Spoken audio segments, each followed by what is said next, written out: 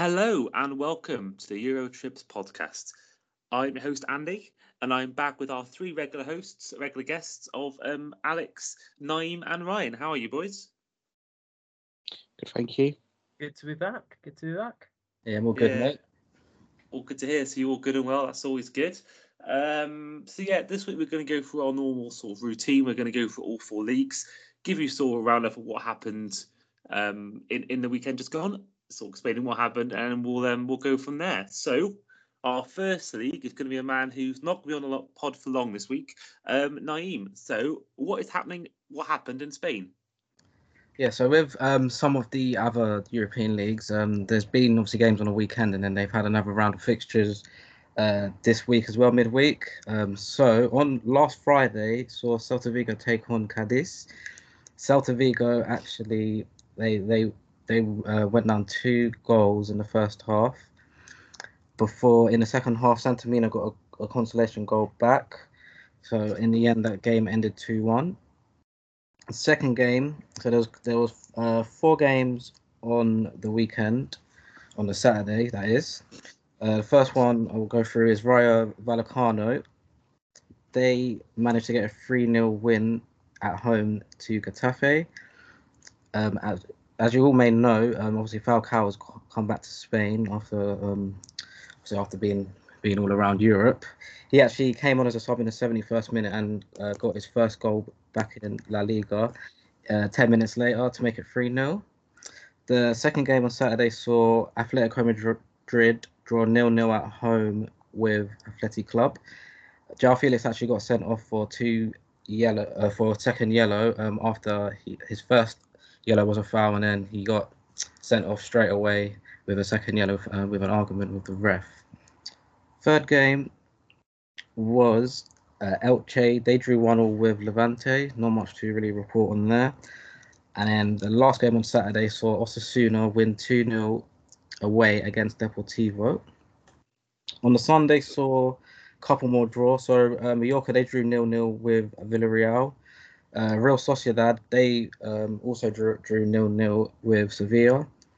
And Real Betis, they drew 2-2 with Espanyol. And then on the Sunday, this is another game that was on the Saturday as well. So Valencia, they lost 2-1 to Real Madrid after going 1-0 up to a good goal from Hugo Duro, but 2 quick goals in the last 10 minutes from Vinicius Jr. and the informed Benzema saw them win 2-1. So they still haven't lost a game yet this season, Real Madrid. And then on the Monday, as you all probably know, Barcelona drew 1-1 with Granada. I heard there was a fact in that game. Barcelona, I think they attempted 50 crosses in the game. I think that was a Liga record. They was pretty much all over Granada, but yeah, there's something wrong with the Barcelona team at the moment. They also had a 40,000 stadium capacity, but only 27,000 turned up. It was really empty that game. I watched it. It was all weird. It's so weird. Because I know obviously in the Liga, there's the stadium capacity is only 40% at the moment, but if less than half people are going to the new camp, then there's certainly something wrong. As I was saying before, there was another round of fixtures that kicked off on Tuesday. Atletico Madrid, they bounced back from their 0-0 draw on the weekend with a 2-1 win against Getafe. Luis Suarez got both of the goals. That was before, obviously, Carlos Alina, he got sent off with a straight red in the 74th minute with a dangerous tackle. Rayo Vallecano, they played Athletic Club. Athletic Club went 1-0 down in the 55th minute to Alvaro Garcia before an own goal from Ismaili Sis, or so, however you say his name, to level it 1-1. And like the previous game for Rayo Vallecano, Falcao came on again. This time he came on in the 76th minute, and he managed to score a 96th minute winner header from a Bebe cross, that forgotten Man United man. So yeah, he's doing all right so far at Rayo Vallecano. The next game saw Athletic Club. They lost. Oh, sorry, no, that was the same game. Sorry. Next game was Levante. They lost 2-0 at home to Celta Vigo. Sevilla, they won 3-1 against Valencia after scoring 3 goals in the first 22 minutes, and Valencia, they got a goal back in the first half to make it 3-1, so there was no goals in the second half in that game. Espanyol, they won 1-0 against Deportivo. Villarreal, they beat Elche 4-1 for the first win this season after drawing the previous 5 games and losing 1. And in Real Madrid, they played Mallorca last night and they won 6-1 after going 3-1 up in the first half.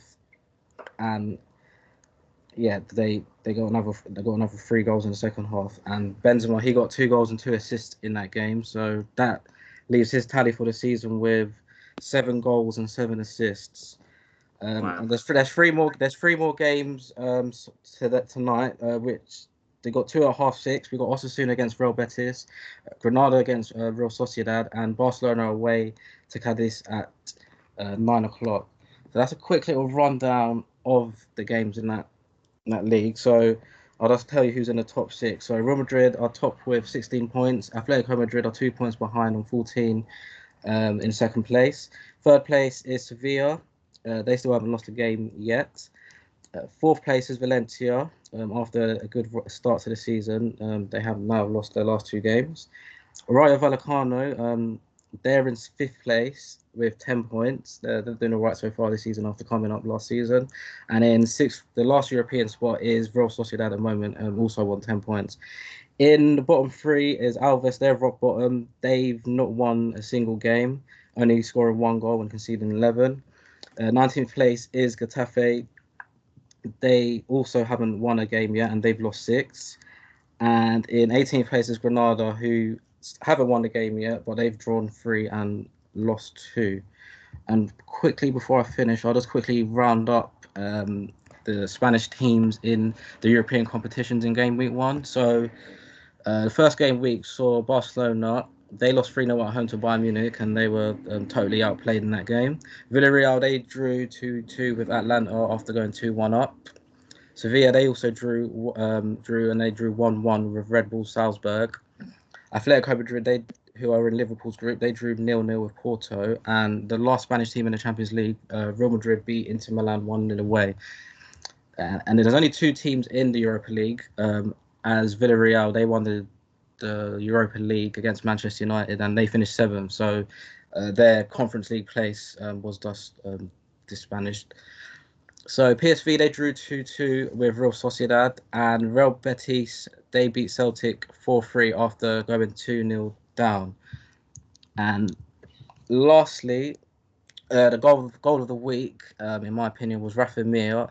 He's for Sevilla against Valencia. It was the 3rd goal that they did score in the first 30 minutes.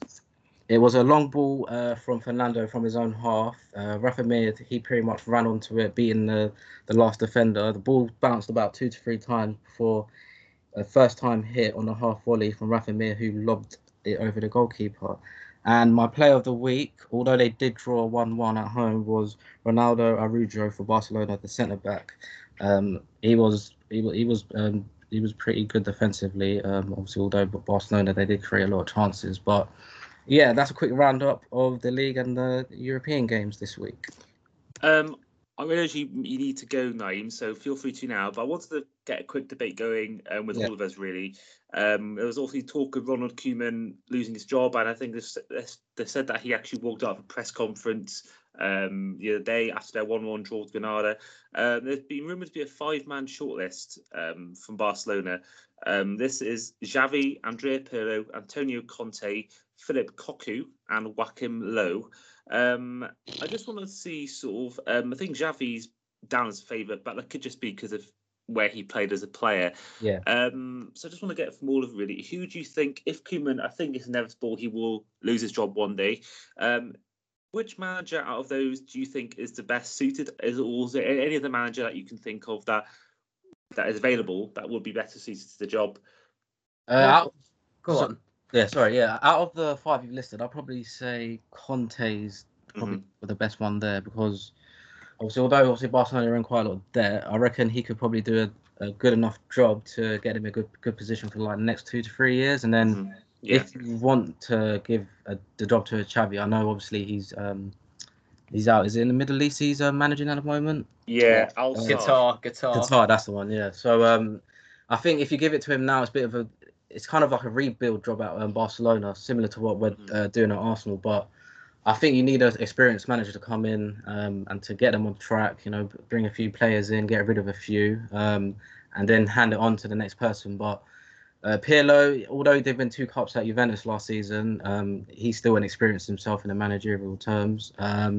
Joachim Low, he hasn't really managed club football in God knows how long. Afterwards, he's been out of Germany for obviously more than 10 years. So, yeah, I reckon Conte would probably be the best fit. But with Conte, if he does fall out with the board, then yeah, it kind of does turn sour. But for him to do a job for about 2 to 3 years, I reckon he'll probably do well. And you know, he's looking for a job, and there's not many other teams out there that really do need managers at the moment. So out of the 5 you've listed, I would say Conte is the best suit in my opinion. Okay, fantastic. But yeah, if you realize Nayim, you have to go, unfortunately. So it's been a pleasure having you on this week as normal, Nayim. And we'll see you next week. Yeah, I'll see you guys next week, yeah? Take care, mate. Take care. Yeah. Bye-bye. But yeah, what do you boys think, Alex from Ryan? Do you think the 5 sort of candidates they've mentioned, one of them should get a job, or is there sort of anyone else that you'd have that can get a job? Go for it. I don't think any of them 5 would be suitable, in my opinion. I don't think Conte would be all wrong, in my opinion, because, again, he's someone who likes to spend money. They have no money to spend. And he's not really one to work with, you know, the young talent that they've got there, in my opinion. So I think he's out. Xavi, you know, he don't really know what you're going to get. That's an unknown quantity, something that they don't need at the moment. Joachim Low ain't good enough. And who are the other names? Philip Cocu and Andrea Pirlo. Neither of them are good enough for that job either. So that's them 5 out. The other name I did see on Twitter was Roberto Martinez. Oh, that's a stinker. With Thierry as his assistant, which would be surprising. For me, if I was in charge of Barcelona, 2 names that I would love in there, both different ages, to be fair. One is Erik ten Hag from Ajax, who has done a brilliant job working not only with young players, but players at the other end of their careers as well. At Ajax, also revitalised some players. You know, Sebastian Haller being a prime example of that. The other one is Arsene Wenger. I wonder. I do, because they've tried to get him before. Serve Real Madrid. I wonder if he'd be tempted back into it. It won't happen, but I'd love to see it. You know, Wenger ball at the Camp Nou would be brilliant to see. But yeah, I don't know. They'll make a shocking appointment anyway because it's Barcelona. Yeah, I mean, I will get your views in a minute, Alex. But one thing, Barca, they have sort of identity that they try and hire managers based on. Swansea have a similar sort of thing where they hire managers based on the kind of football they play. And I do think that people like Wenger, I know he probably is a bit too old now for the job, but if they were to get someone like him, it would be for that reason, probably because the style of football he tries to play. And it's the same thing, even though I don't rate him as a manager. I mean, Martinez plays the right football, and he's got that thing on the CV now of managing Belgium. So yeah, I think Martinez could be the guy they hire, which I don't think would be the right appointment. But I think if they're going to want someone who's going to play, you know, nice football, I think, and like pretty football, tiki-taka, etc.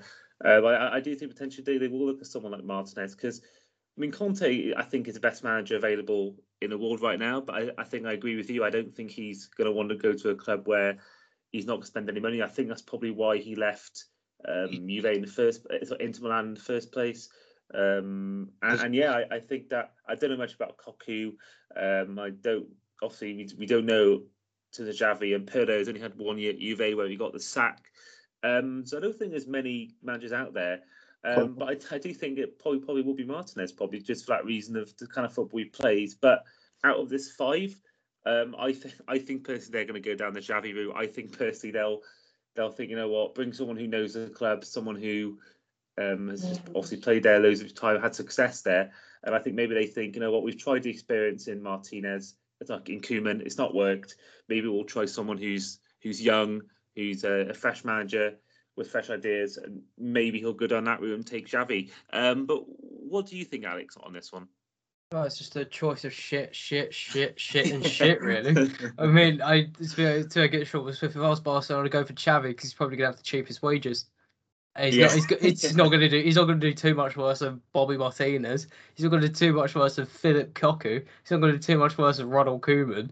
He's going to cost maybe 30 grand a week. You might as well at this point. I mean, just wait till you have the money to just wait till Ralph Ragnick gets bored in Russia, and then take him back because I think he was interested before.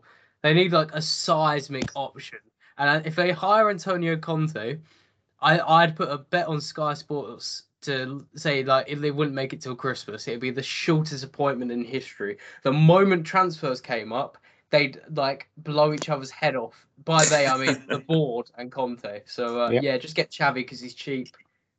But I mean, they need a bit of longevity. They need someone who's going to stay there for a good 3, 4, 5 years. You know, not a short-term fix, because there ain't no such thing when you got a debt like they have as well. So, but the issue is what manager? Say you're the marketing assistant for the Barcelona recruitment team, and you say, okay, Jurgen Klopp, we know you have this style of football. We would like you to come and implement it. We can offer you about £5 in transfer budget, and right now we can offer you Luke De Jong and Ricky Puig. That's unfair on Ricky Puig. I like him. I like him too, but it's you've just got no manager the only managers that are going to come in are the ones that are going to enjoy the opportunity and will stay for as long as possible, and in likelihood they probably won't do too well, or the ones who are really, really good, but they won't last too long because as soon as they go for a summer and have no recruitment, then they'll just quit out of anger. I mean, they've got a good 1 to 11. They have no squad depth. If only Graham Potter spoke Spanish. He would, that's not a bad shout at all either. He's done a good job with it so far. He's done an amazing job this season.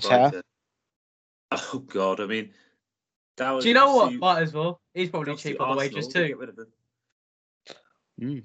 I don't know. I mean, I just don't think. I don't think maybe he's got that pep link, isn't he? I suppose, but I don't think they'll be in a bad shape for too many years, because especially now with sort of things getting back to normal, I think they'll find the money from somewhere quite quickly. Oh no, man! You should have seen their stadium on Monday night. That really. It was bad.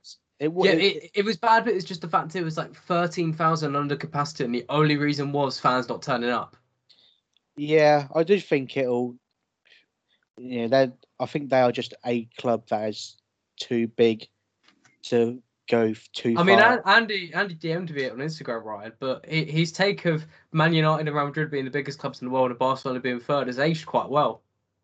And mine, to be fair. He said the same, yes, but it's aged quite well. It's quite funny though, because I don't know which podcast it was. I called out Ronald Koeman for being shit, and Nayim especially, and I think Andy as well, actually defended him and said he was actually a decent manager. No, that couldn't be me about Koeman. No, I don't think I ever. Did I praise him? I don't think I did. It's probably me. I don't think Kim is that bad. I don't think he's actually done that bad with Barcelona. I think he's just given up at this point, which you can't blame him for. He pressed the storm out button on Football Manager. That's what he did. But we mentioned Brighton. We're now going to move on to the Premier League, as the Premier League saw no real shock results. There was almost one on Sunday, but on the Friday, Newcastle and Leeds drew 1-1 with goals from Rafinha and St. Maximin. Saturday lunchtime saw Brentford beat Wolves 2-0 at Molineux with goals from Ivan Toney on a penalty spot and Buemo. Arsenal got a win 1-0 away to Burnley with Martin Odegaard scoring a sublime free kick. Liverpool beat Palace 3-0 with goals from Sadio Mane, Mohamed Salah and Naby Keita. Keita's goal was an excellent volley and Sadio Mane scored his 100th Liverpool goal. Man City and Southampton drew 0-0. City actually only registered one shot on target the whole game. Only the second time in Pep's time as manager have they done this. Watford beat Norwich 3-1. 2 goals from Sarr as well as one from Manuel Dennis, as well as a goal from Timo Pukki in amongst it for Norwich. And then the Saturday evening game saw Aston Villa beat Everton 3-0, thanks to goals from Matty Cash, Leon Bailey, and a own goal from Lucas Digne, which did affect my fantasy team quite a bit. Talking of Brighton on Sunday, they won 2-1 against Leicester with goals from Neil Maupay and Danny Welbeck before a consolation goal from Jamie Vardy. However, the main talking point from this game was the, in my opinion, horrendous officiating, which saw Leicester thought they scored two goals in the game. Both goals were ruled out, strangely, which I think they're completely both incorrect decisions. And then Sunday, so West Ham and Man U played out a 2-1 win for Manchester United. Said Benrahma scored the opener before Cristiano Ronaldo quickly responded. But then later on in the game, Jesse Lingard scored against his former club in the last 10 minutes. And then Man U thought they got a penalty, which was incorrectly not given, before West Ham then got a penalty, which was originally not given, before VAR overruled this decision. Club captain Mark Noble came off the bench specifically to take the penalty, but this was saved by David De Gea, his first penalty save since 2016, when he saved a Lukaku penalty in the FA Cup semi-final. The final game of the week saw Chelsea dominate Spurs, particularly the second half, with a 3-0 win at the Tottenham Stadium. Goals from Thiago Silva, Antonio Rudiger and N'Golo Kante scored the goals. We actually did a poll beforehand, who we thought would score the first goal. We put down people like Son, Harry Kane, Lukaku. So anyone who'd have thought there'd be no 3 scoring the goals would have been a genius, because no one thought the 3 goals would come from 2 centre backs and a holding mid who hardly ever scores. In terms of the table, I mean, it's very tight at the top. Chelsea currently lead by virtue of goal difference. Not even that. I think even goals scored, because they've both Liverpool and Chelsea have 13 points, both having 11 goal difference. Man U then third with 9 plus 9 goal difference with 13 points. Fourth place is Brighton with 12 points, before City are in fifth with 10. Down at the bottom, Norwich is still waiting for a point. They've lost all 5 games with 0 points.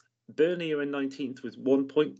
18th is Newcastle with 2, before Leeds and Wolves are 17th and 16th respectively with 3 points each. Now, shameless plug, I did do an article on this today, or even last night, on this could be one of the best title races in years, with Man U, Chelsea, Man U, Man City, Chelsea, Liverpool, all looking excellent so far this season.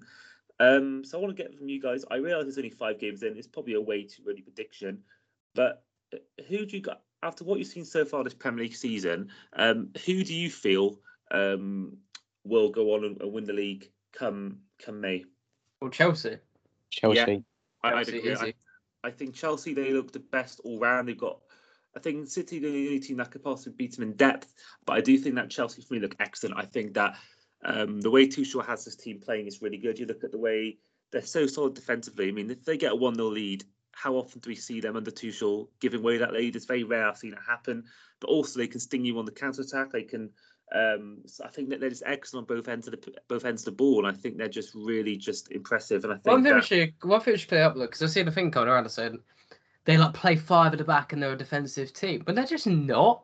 Like, no, it's one of the things that bothers me is when people say, oh, they play Hudson-Odoi at right wing back. If Hudson-Odoi is a right wing back, he's like the most attacking right wing back like to ever play. Well, beyond Dani Alves, because he just like starts at right mid and pushes all the way down the wing. So I think, because I mentioned it because I've seen it floating around in discussion to kind of bring Chelsea into, I guess, down, because defensive football somehow seen as bad, and it's not that. And I think Chelsea are winning the league mainly because of Thomas Tuchel.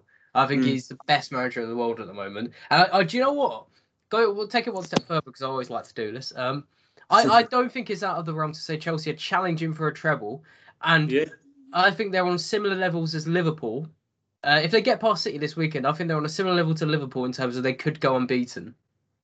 Yeah, I mean, I think they will probably I think they will probably take less interest in the cup. But even then, look at the team. They got people like Hakim Ziyech and Pulisic who don't play, who probably come up playing cup games. They can play people like they can play Chilwell one game, Alonso the next. They can play. Ruben Loftus-Cheek just came back and had a blinder midweek against Aston Villa. Yeah, and they can have Timo Werner play, give Lukaku a rest. They can.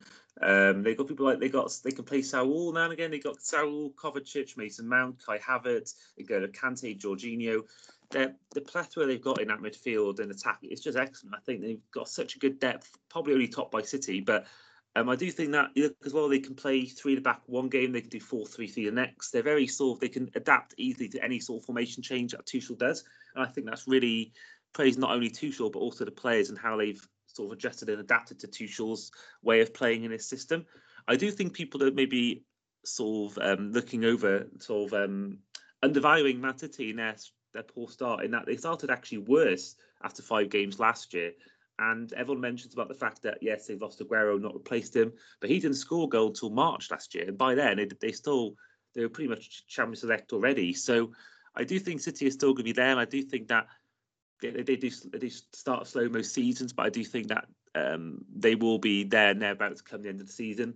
I think Jesus, well, he may not get the goals, but they've played people like Raheem Sterling, Mahrez, even De Bruyne, Phil Foden. They've all played out at false 9 and won games. So I don't know. I think City will still be there. And I think they probably are. Them and Chelsea are probably the 2 favourites, I say. With Man U, Liverpool, I think with Ronaldo, I think that gives any team a chance to win games and win trophies because they aren't playing well, but a lot of teams that win trophies do win ugly. And then Liverpool, if our team stays fit, and that's a big if, that will be in there as well. But what do you think, Ryan? Well, Chelsea won't blitz it. It won't be a dominant title win. If in my opinion, it will be between those top 4. And I'm going to say now that between that top 4, they'll only be separated probably by about 9 points. I think it'll be extremely close between them 4. And I think that at the moment, with their squads looking the way they are cut above the rest of the 16 teams. Absolutely.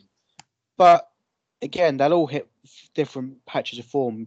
I think Chelsea will go through a patch at some stage this season where they'll maybe draw a few games or lose a few games. But one thing that impresses me most about them is, again, you mentioned about them on the counter-attack.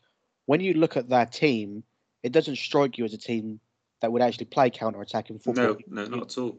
They play Azpilicueta, like right wing-back / right midfield, who isn't quick, that really. Marcos Alonso isn't that quick either anymore. And then they have like Mason Mount and Havertz kind of more centrally, just behind Lukaku. Lukaku isn't that quick. I mean, he's all right. But even Havertz and Mount don't strike you as like pacey wingers. They are quick, but then that is what impressed me. Their build-up play is just so quick. How they get the ball forward, and the passing in the team is really good. So it definitely is beyond the realms of possibility that they could win. 1, 2, 3, maybe 4 trophies. Who knows? But it'll be interesting. Can't write off Arsenal. 2 back-to-back, 1-0 wins. Back in the game. I think one thing that neutral fans have been devoid of in recent years is a good title race. Look at with the exception of obviously the year that City won it in 18-19, there was 1 point separating 2 teams. Look at last season, there was 12 points separating 2 teams. 19-20 was 18 points. 17-18 it was 19. Really, the last 10 years, there's not been many sort of. Look at 2011-12 is the benchmark. That was the exceptional year, and 13-14 was 2 points, but 2010-11 was 9, 2012-13 was 11 points, 14-15 was 8 points, 15-16 was 10 points between first and second, 16-17 was 7 points. So really, the last 10 years or so, there's not been many sort of really great title races. You'd probably say the last title race actually involving more than 2 teams was Liverpool, Chelsea, and City. Don't mention that season to me. Let me do. apart from that, I can't remember the last time. Not only 3 but 4 teams would be involved in one. So we needed it as well. Yeah, you get these obviously. I've got Premier League years from like the 90s and all that, where Even the early 2000s when teams have really. I remember when I first started watching Premier League in like 2002, there was points where it was like, I think it was Man U, Arsenal, Newcastle, Leeds or something until like the last 5 games, and it was just Man U and Arsenal. But in terms of my awards, I think in terms of the best goal of the weekend, I wanted to give it to Leicester's goal with the Vardy goal. That was really good, sort of really good team goal in terms of the amount of one-touch plays in that move, but it was a consolation goal in the end. So I'm going to give it to Martin Odegaard for his free kick against Burnley. I think that was an exceptional free kick, and I think that it was just, I mean, to get that sort of top bins left corner, beat the Wolves well, it was exceptional. In terms of performance of the week, player of the week, I think anyone in that Chelsea game, you could argue gets it. I'm going to give it to Antonio Rudiger, just for the fact that how solid Chelsea were defensively, and then he goes and gets one of the goals as well, which kills off the game. So I'm giving my player of the week to Antonio Rudiger. Now, we're going to move on to Rudiger's former division, Serie A. So, Ryan, what's happened this weekend with Italian football? Well, obviously we had last weekend and we've had this week as well with the midweek fixtures, so a lot to get through. I'll start with the previous Friday, in which Sassuolo hosted Torino. Torino came out winners in that game by just 1 goal. Moving on to the Saturday, Genoa hosted Fiorentina. Fiorentina won that game 2-1 to continue their impressive start to the season. Inter Milan won 6-1 against Bologna. 5 different goal scorers in that game, including 2 from Edin Dzeko. And the last game on the Saturday was Salernitana, who lost 1-0 at home to Atalanta. Moving on to Sunday, Empoli lost 3-0 to Sampdoria. With anyone who doesn't get the reference, I'll explain later why I don't like Empoli. Moving on, Venetia in the battle of the newly promoted teams were beaten 2-1 by Spezia. A 94th minute goal from Thiago Motta's team got them the 3 points. Lazio drew 2-2 with Cagliari. Verona beat Roma 3-2, and this was my goal of the week from Davide Faroni. Absolutely brilliant goal. Just, flicked it up with 1 foot, hit it with his left foot from outside of the area, hit the bar, went in. Brilliant goal. And it's good to see Mourinho lose as well for a change. And the last game on the Sunday saw the big one of the weekend, Juventus and AC Milan. That finished 1-1. Good away result for AC Milan to continue their impressive start. Monday saw Napoli beat Udinese 4-0 away. 4 different goal scorers for Napoli. Tuesday we saw Bologna and Genoa complete a 2-2 draw. Atalanta beat Sassuolo 2-1 to complete their miserable week. Inter Milan got an impressive 3-1 away win to Fiorentina, who get my performance of the weekend that Milan do for that. And the result on Saturday, 9 goals in those 2 games, 6 points, good stuff. Wednesday, yesterday obviously, we saw Salernitana draw 2-2 with Verona. They got their first point for Salernitana, but they still remain bottom. Juve only just beat Spezia away 3-2, and Spezia were actually 2-1 up. It took a Matthias de Ligt winner in, I think it was the 70-odd minute, to get them the 3 points they so desperately needed. AC Milan, again, were impressive, 2-0 at home to Venetia, and Empoli won 2-0 away to Cagliari. And they are the results for the previous sort of match days. At the moment, we have 2 games playing. Napoli are 2-0 up away to Sampdoria, and Torino and Lazio is currently 0-0. But as it stands, with the results going the way they are, Napoli will be on 15 points from 5 games, maximum points, started incredibly well under Spalletti. They look a very good outfit. And I mean, that's what we have, as of right now in terms of the results.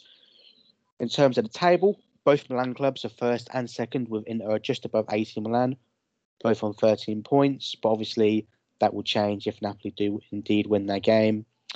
Salernitana, obviously, I mentioned, got their first point against Verona, but they still are bottom. Ciro Immobile remains top of the goal scoring charts with 5 goals, and Inter's Nicolo Barella is top for assists with 4 to his name so far. Obviously, I mentioned my performance of the weekend and the week with Inter Milan. My player of the week goes to Edin Dzeko, who got 3 goals in 2 games. Looks like a really shrewd piece of business. Doesn't really look like Inter really are missing Lukaku, Hakimi, and Conte as much as everybody thought. To be honest, they look decent. Doing a really good job. And Inzaghi's doing good stuff with them. So, entertaining stuff as usual. When is it not entertaining when it comes to Serie A? I don't know. It's always entertaining. Don't give me that. Look at them.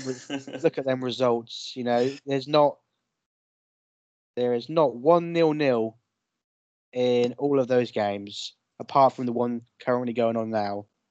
Yeah, okay, that's fine. I mean, fair enough. I mean, I don't want to on a regular basis to have a real opinion on that. So yeah. Right. Anyone who's been wondering, well, they haven't mentioned Ligue 1 yet. There was more fighting going on. So in French football. So Alex, what happened and why was there more fighting? Fucking hell, ridiculous amounts of crap going down in Liga. Some people describing it as like quite a low point. I think in my head it strikes me as the stories I've heard of British hooliganism. So to bring people up to date, there's now been a total of 5 pitch invasions in Liga from 6 match days. So that's pretty much 1 per match day. I mean, that's averaged out because there was 2 last night. Obviously, we're recording this on a Thursday. Last night in Liga, 22nd, at the end of the PSG Mets game, I believe Mets fans invaded the pitch, going for the PSG fans. At the same time, in Marseille v Angers, ironically, just after I'd switched off, both fans invaded the pitch. They broke stadium equipment. Marseille have kind of been, when in Among Us where you keep reporting dead bodies and it's not you, but it's beginning to look a bit suspicious. Well, Marseille, like a match day 1, they played Montpellier, and the Montpellier fans, they were the home fans. They were no question 1,000,000% at fault for Payet and the fans getting bottled, basically, a game being suspended. Same when Marseille played Nice, no question, Nice were 100% at fault for the pitch being invaded. That was the really big one that went viral, where the advertising hoarders just got broken down. People got punched in the face on the pitch. But the recent one yesterday against Angers, I didn't see, but maybe that was a bit more even. And then there was the Lens v Lille game where at half-time, Lille fans have been... That's another heated derby in France. There is a lot of, probably more than in England, there's a lot of games of huge attached importance to them, which is just like emotional, I guess. And that's what happened with Lens v Lille. Lille fans picked up seats, set them on fire, they're thrown on the pitch. Then Lens fans, this is at half time, by the way. Lens fans invade the pitch to go to rush it. I think there's been 3 match suspension so far. It's outrageous, I have to say. It's outrageous.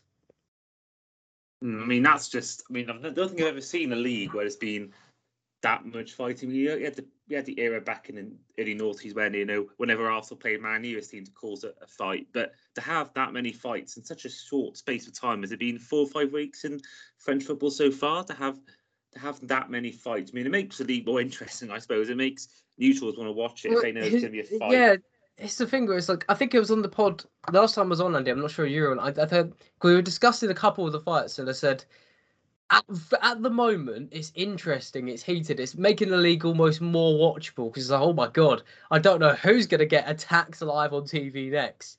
But it is getting to the point now where it's like, it's predictable in a way where it's less interesting. Like I didn't. When I saw there'd been a couple of picture versions last night, I was like, oh god, but I didn't react in the same way I did for the first one. And you got that all of this is happening when Lionel Messi is at PSG, and that's not gone. That's not gone very good either. It has to be said.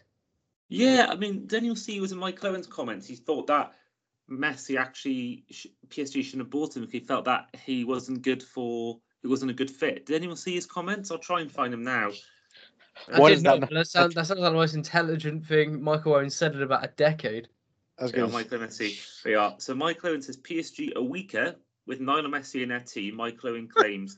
PSG were held by Club Brugge as Lionel Messi made his first Champions League appearance for the club. Michael Owen has claimed that PSG are a weaker side after the addition of Lionel Messi. Let's see the quote. Where's the quote? As much as we drool over this PSG team with those forwards, I really don't understand why they're one of the favourites for the Champions League. That's a stupid comment. They're all phenomenal players in their own right, but three together makes it weaker for me. I think English teams are far superior. So you've made it really emphasise that. I almost feel as though the signings of the likes of Donnarumma and Sergio Ramos gives them more of a chance of winning the Champions League than signing someone like Messi. I mean, that's fair enough, I suppose. I mean, they got a good attack as it is, I suppose. But even so, I think that I can't lie.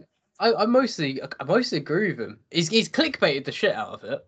Like, see, English teams are far. That sounds like something what GB News would have put out before they fell into the abyss. But he's not wrong. I mean, Wijnaldum's gone to PSG, and that looks like a completely useless signing. I mean, the game on the weekend against Lyon, he didn't start because he wouldn't have. He's not really been effective. You lose track of who else they signed. And in the attack, Messi. So Messi hasn't gotten a goal or assist so far. And obviously PSG played Club Brugge last week and they weren't very good. The man you have to bring it all back to is Pochettino. It kind of has to be said.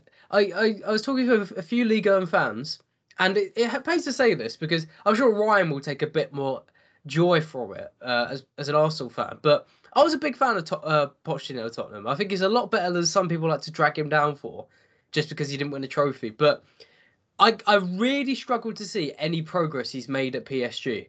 Like, since the 1920 season when they got to the Champions League final, without a doubt they've gone backwards. Like, that was when they were playing a 4-4-2 of Neymar, Mbappe, Icardi/Cavani, and Di Maria. Like, me saying that sounds exciting, and it was under Tuchel and it really did work. Like, they were brilliant in Ligue, but since then it's just not worked in attack. Like, players are just grouped together. They don't really get any space.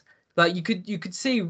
I don't know if any of you watched either game PSG have played recently, but there's not. It doesn't feel like a team. It just feels like a group of really good individuals parked on the pitch who haven't really got too much time. And yeah, I don't think it's gelled at all so far. Like, Pochettino really needs to buck his ideas up, because I'm with Owen.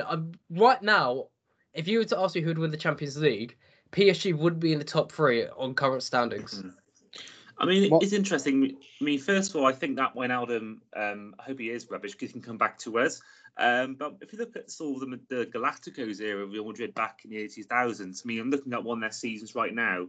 So their team, they had Iker Casillas, Roberto Carlos, Dan, Raul, Ronaldo, Luis Figo, Nasser's mentioned a few, and they had all these big players. They did it purposely, I think, marketing-wise, to get the biggest player from each country. When they got Beckham as well, and they finished 4th in La Liga, runners-up in Copa del Rey, and got to the quarterfinals of the Champions League. I mean, I remember that team. They won that whole group. They had all those players together. They won 0 Champions Leagues when they were together. So I do think that sometimes is the whole thing of having too many big egos, too many big players. And I think that it's our whole phrase of too many cooks spoil the broth. And I think sometimes you look at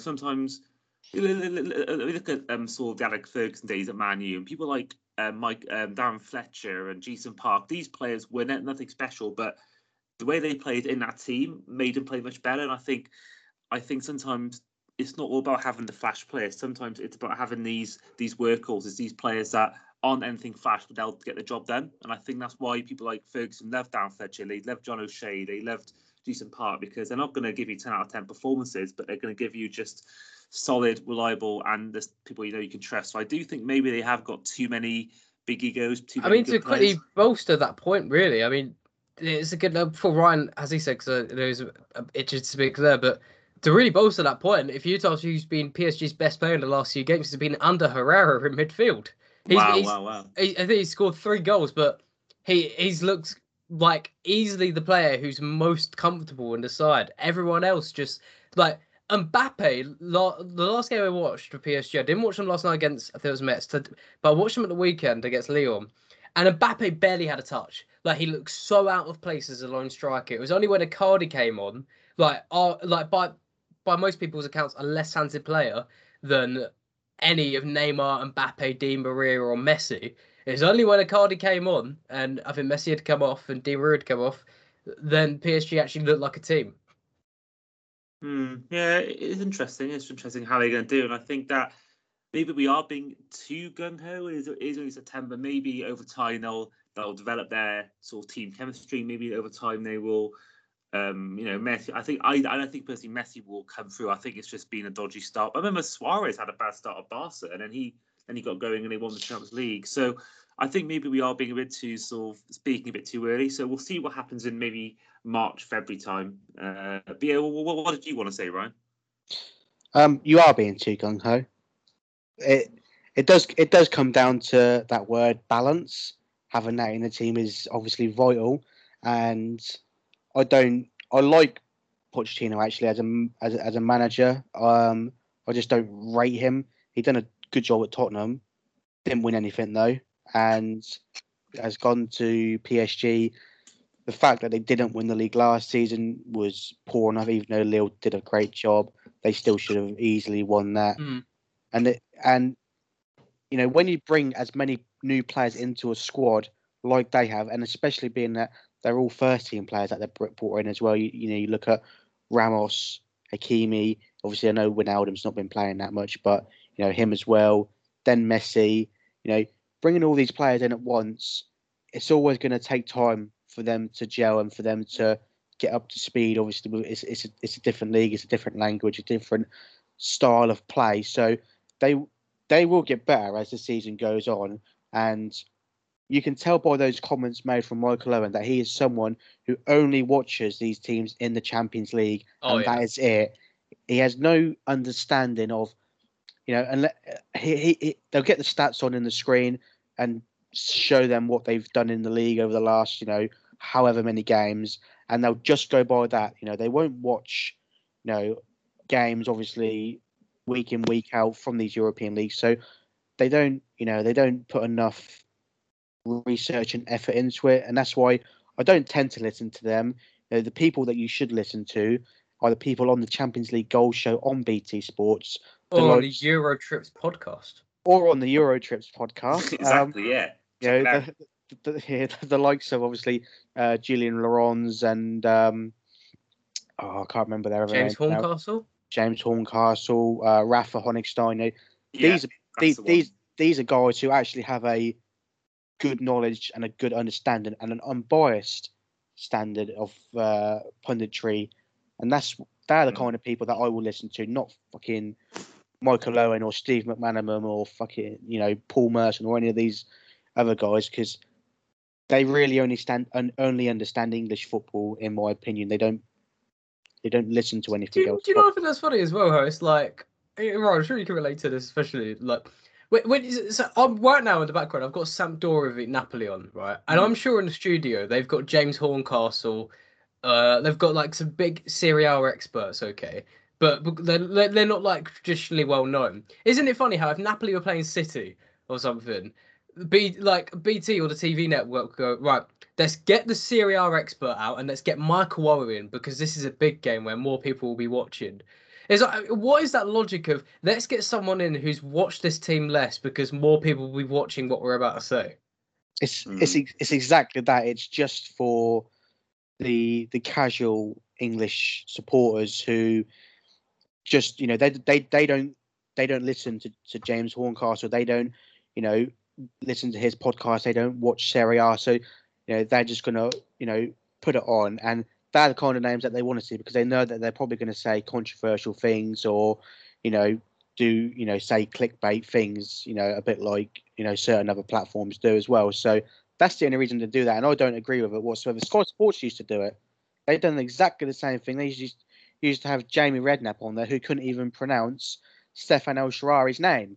You know, my mum will not want to hear you slander off Jamie Redknapp. I tell you that she will not want to hear it.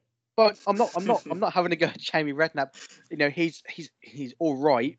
You know, when he's talking about English clubs, but having him on a Champions League game where he doesn't really know a lot about either team makes zero sense. So it'd be good if, you know, these channels would pick up on that a little bit more. But I don't watch the games. I watch the goal show, and I tell other people to do the same. I mean, this is why I try to avoid giving my World 11, because I don't watch these league regulars. So I find it hard to give my best World 11 because all I watch these players is just the big Champions League games and the major international tournaments. So that's why whenever I get asked about who's the best 11 players in the world, I always say I can't really give an opinion because I don't watch their week in, week out for the leagues, apart from when I see an amazing goal by Haaland on Twitter, or I see a great goal by Messi or a great goal by someone else like that. I do think one good, you'll appreciate this, Alex. I think a good channel for European content is also Football Daily. I think that like, Chris Hamill, you got Patrick Van Straten. I don't know how you say his name. Patrick Van Straten.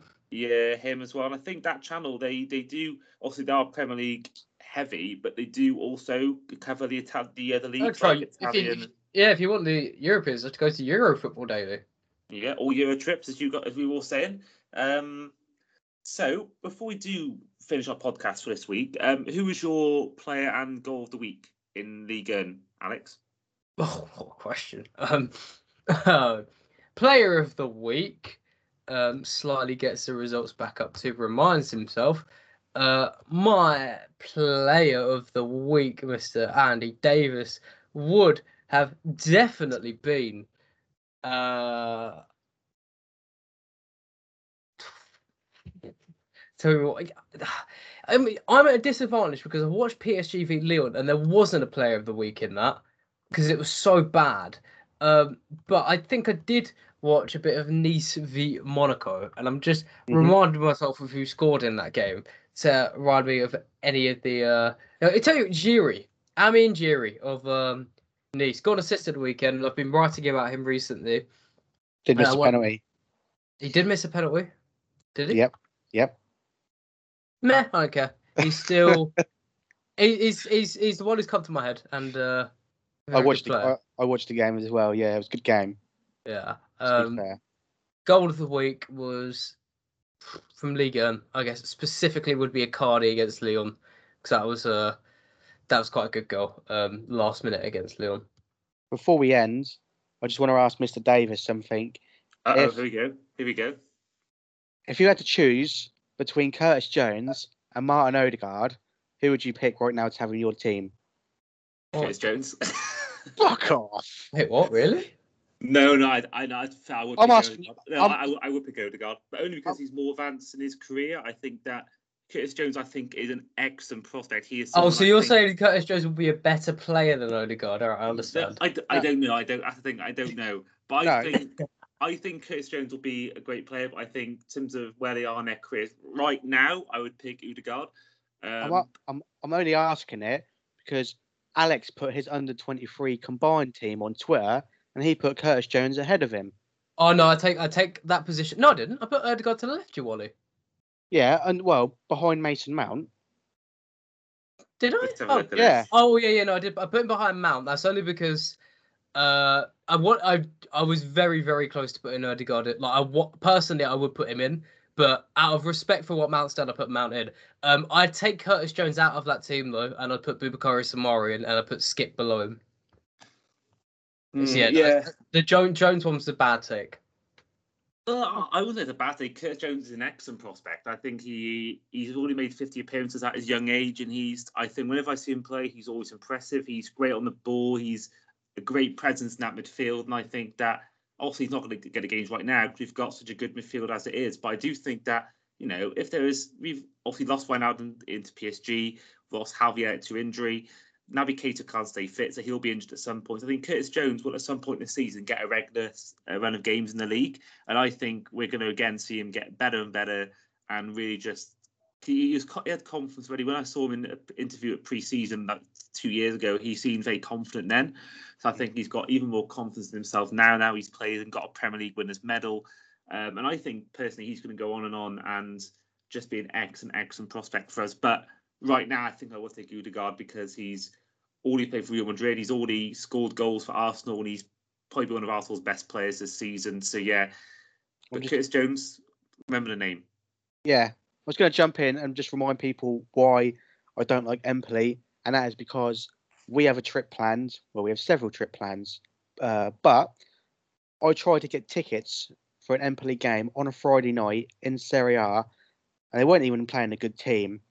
£80 a ticket, and that stadium looks like something from fucking 1942. I can't lie. That sounds like God sending you a message saying, "Are you sure you want to go to Italy to watch a Serie A game and it'd be Empoli you watch?" No, it was only because we were going on the Wednesday and coming back on the Sunday, and there was nothing else on the Friday night. So I thought, well, let's go and watch the only Serie A game on the Friday night. But looking at that stadium looks like something that was bombed in 1942. Honest to God, Jesus, it is so bad. So I'm kind of glad because it's my birthday that day as well. So I didn't want to spend it, freezing. Ryan's gonna spend his birthday getting hunted by Empoli fan groups. I tell you now, I hope the train goes straight from Rome to Milan, straight past there, because now this is out. I'm going to be in big trouble. Yeah, and I don't think I told you before, Ryan, but I can't change the dates on that. Basically, anyone was listening, I bought tickets for Kasabian, forgetting the dates we were going to go. So I put this. Obviously, we're going on a Wednesday, so I bought tickets on that Wednesday. But there's also tickets for the same place the day before. So I finally found someone who'd buy 2 tickets for the Wednesday, and we'd buy the Tuesday. But then I looked on Tuesday today, and there's only 1 ticket available. So oh no, Andy! So you're saying you're gonna have to go watch Kasabian instead of head to Italy to watch Empoli? Oh no! Actually, he would have. He's missing AC Milan at home in the Champions League to Porto. Oh, okay. No, yeah, you've been done over that. But we've actually got a great idea for content now because we can just do a thing where 1 minute you'll see Ryan and Nayim or anyone else in Italy, and then you'll see me having a great time watching Kasabian. So I think you got extra content now, I suppose. So, but I'll get the flight out Thursday morning and meet you all there. Yeah. So everyone listening, keep an eye on our YouTube channel from mid-October onwards. Unless Boris Johnson decides to dig in and get involved and ruin our plans, in which we'll be fucked. Yeah, but we can just go to somewhere in the UK instead, which is not as good. But that's a depressing thought. Well, it depends what we see. Like the thought of seeing, if we're going to see Port Vale against Shrewsbury, yeah, I probably wouldn't bother. But yeah, no disrespect to Port Vale or Shrewsbury. I think this conversation is tangented. It has, yeah. I mean, and the podcast, Andy. I mean, Jamie, if you're listening, I know one Port Vale fan, and I know he may listen to this. So, Jamie, no one cares about Jamie or Port Vale. Sorry, Jamie, no one cares about Port Vale. I don't know what that is. And he's also a fake Scot as well. He thinks he's Scottish as well. So he supports Rangers as well. Alex's thoughts are his thoughts, and his thoughts alone. They are not in any way, shape, or form the thoughts of Eurotrips. Exactly. What a way to end. So that has been our podcast for this week. You can catch me and the boys back again next week for more European reviews, more European chat. And yeah, so I have been your host, Andy, and this has been Alex, and this has been Ryan. Cheers. Thank you. Hi, I'm Master Begovic, and you're watching Eurotrips.